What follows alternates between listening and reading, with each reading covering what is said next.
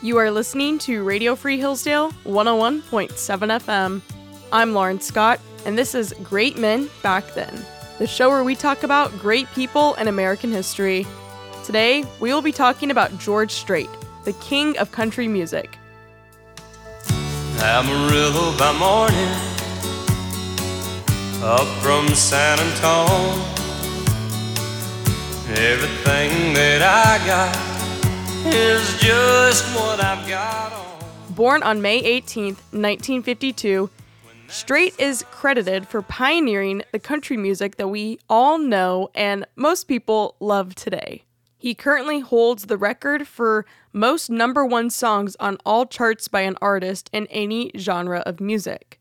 Strait was named CMA Entertainer of the Year in 1989, 1990, and 2013, and ACM Entertainer of the Year in 1990 and 2014. He has been nominated for more CMA and ACM awards and has more wins in both categories than any other artist. He also holds the record for the largest indoor concert in North America, whenever 104,793 people gathered at the AT&T Stadium in Arlington, Texas, when he performed his final concert for the Cowboy Rides Away tour. Although extremely successful and loved by many people, Strait did not have the easiest childhood. He was born and raised in Texas, where his father was a junior high school mathematics teacher and the owner of a 2,000-acre cattle ranch. He spent all of his weekends and summer as a child working on the ranch with his father and his older brother, John, who went by the name of Buddy. When Strait was in 4th grade, his father and mother decided to get a divorce, and so his mother then moved away with his sister, Pensy, but then Strait and his older brother stayed with his father.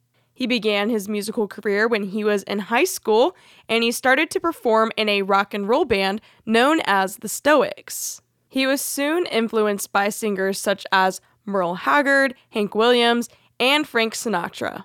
Strait married his high school sweetheart right after high school graduation, which was in 1971, and in that same year, he enlisted in the United States Army as an infantryman. It was only 1 year later, in 1972, while he was still stationed in Hawaii, the couple welcomed their first child, Jennifer. He would remain in the service until 1975, and he eventually attained the rank of a corporal. After being honorably discharged from the Army, he decided to become a student at Texas State University, where he eventually received a degree in agriculture. In 1986, a tragic thing occurred in Strait's life. His firstborn, Jennifer, was killed in a car accident in San Marcos, Texas. The family set up the Jennifer Lynn Strait Foundation, which donates money to children's charities in San Antonio. This was obviously a traumatic and devastating thing for Strait and his family to go through. And the fact that he was able to suffer the loss of his daughter and yet still be so successful and bring so many people around the world joy, I believe speaks to his greatness. Jennifer was not the only child that Strait and his wife had.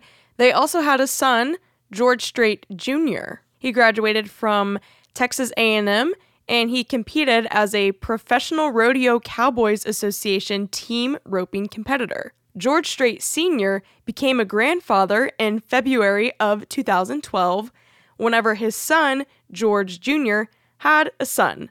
And what did they name him? Well, maybe you could have guessed it, but his grandson's name is George Strait III.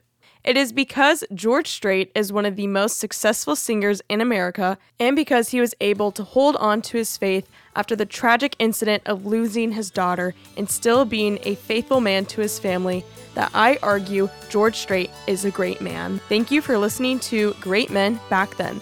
I'm Lauren Scott on Radio Free Hillsdale, 101.7 FM. Amarillo by morning, up from San Antone.